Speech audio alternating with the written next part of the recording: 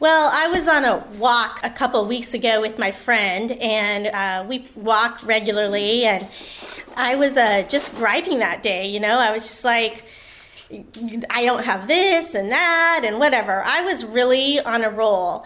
And I decided to run my scripture passages options by her. And today I chose the one on the 10 lepers, and she said, oh, that is the perfect one because it may transform you into a more grateful person. Admittedly, I agree that she was right, and I'm glad I have friends that keep me in check. So let me read our scripture for this morning. Now on his way to Jerusalem, Jesus traveled along the border between Samaria and Galilee. As he was going into a village, 10 men who had leprosy met him. They stood at a distance and called out in a loud voice, Jesus, Master, have pity on us. When he saw them, he said, Go show yourselves to the priests. And as they went, they were cleansed. One of them, when he saw he was healed, came back, praising God in a loud voice.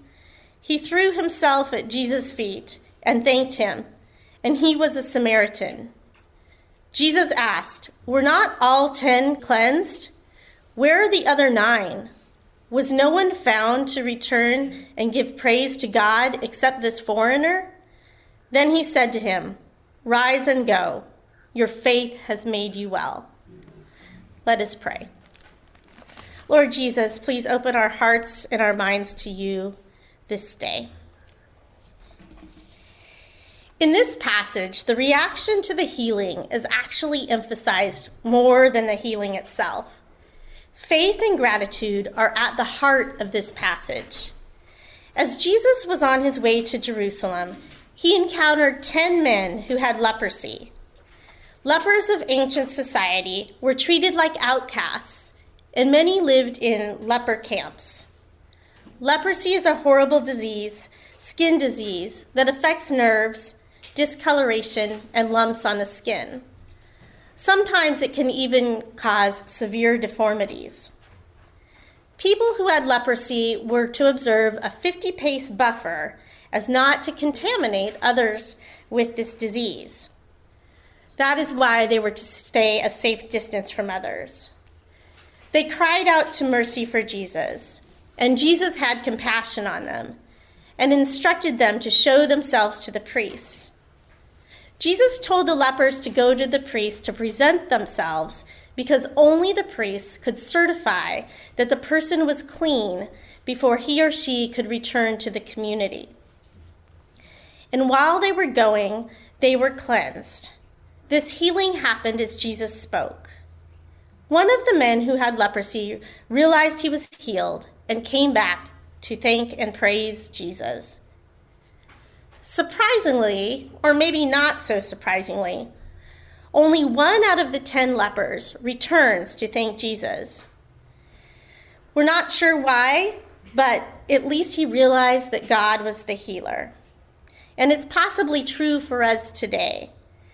The one who returned was a Samaritan, an outsider of the Jewish circle. What caused him to return and overflow was his gratitude and praise. He even threw himself at Jesus' feet.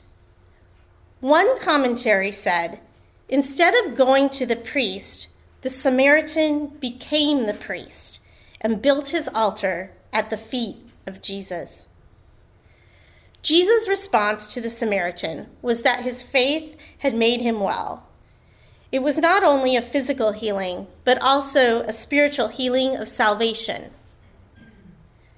There is another story in the Old Testament, in the book of 2 Kings, about a healing facilitated by the prophet Elisha. There was a commander of the army named Naaman. He lived in the country of Aram. Naaman was highly regarded because the Lord had given victory to Aram through him. However, Naaman had leprosy. A young girl from Israel was taken captive by the Aram bands and served Naaman's wife. She knew about the prophet Elisha, and she wanted Naaman to know about it, because maybe he could cure him of his leprosy. So Naaman went to the king of Aram and requested to visit the king of Israel with the hope that he would be cured. The letter he took requested his healing. Upon receiving the letter, the king of Israel tore his robes and said, "Am I God? Can I kill and bring back to life?" He asked Naaman why he was coming to him for healing. When the prophet Elijah heard that the king of Israel tore his robes, he sent a message saying, "Why have you torn your robes? Have the man come to me, and he will know that there is a prophet in Israel." So Naaman went with his horses and chariots to the door of Elisha's house. Elisha sent a messenger to him, saying, "Go wash yourself in the Jordan River 7 times, and your flesh will be healed." But Naaman was angry at this response. He was sure that Elisha was going to come out to the doorstep and heal him right then and there. He questioned why he needed to be healed in the Jordan. Weren't there other rivers for him to be healed in? And he walked away in rage. Naaman's servants pleaded with him, "Go follow the great prophet's advice." So he changed his mind and went to the Jordan River and washed himself 7 times, and his flesh was restored like a young man. Naaman went back to the man of God, to Elisha, and declared that the God of Israel was like none other in the world. Naaman wanted to give Elisha a gift as a way of saying thank you, but Elisha refused. So Naaman declared that he would never make burnt offerings or sacrifices to anyone but the Lord. Both the gospel lesson and the story of Naaman had similarities.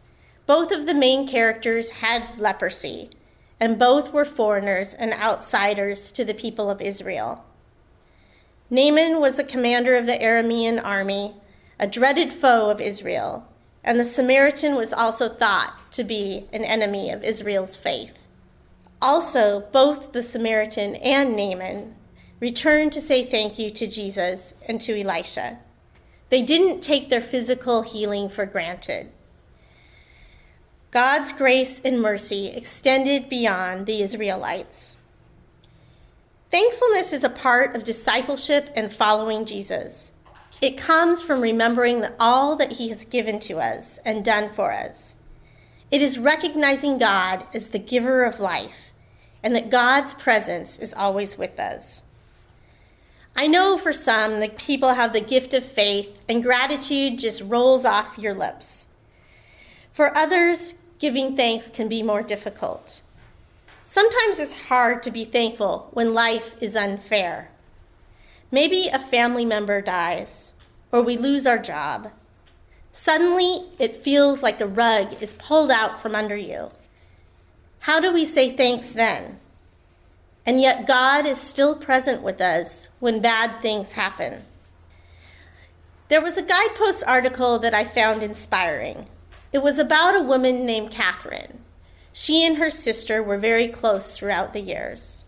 But her sister Danelle passed away from mouth cancer at the age of 45. 5 years before that, she had beaten ovarian cancer, only to receive a diagnosis 5 years later that she had mouth cancer. It seemed like she had received one miracle, only to receive a diagnosis that took her life. Ever since Catherine lost her sister, she kept asking, "God, where are you?" Her sister's husband asked Catherine to come over and help her clean out her personal belongings. Her sister's husband gave her some of Danielle's books and journals. Her sister was a restless thinker and had a deep faith in God. She was also candid and honest that she didn't like churchy platitudes.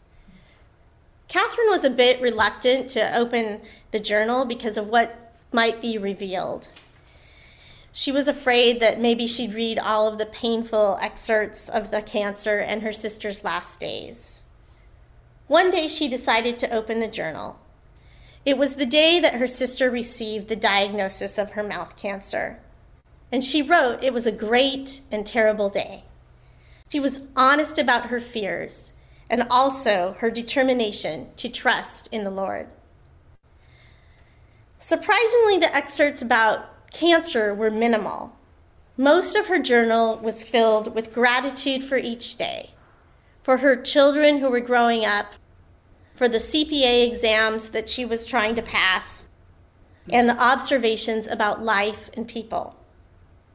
Catherine wrote, her journal was about life, not death.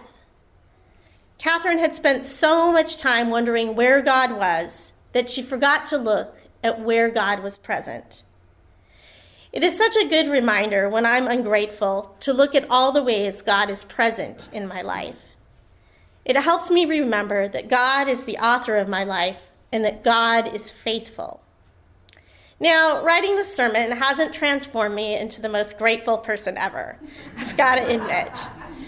But this passage of Scripture and God's grace reminds me to thank Him for each day and God's presence with me.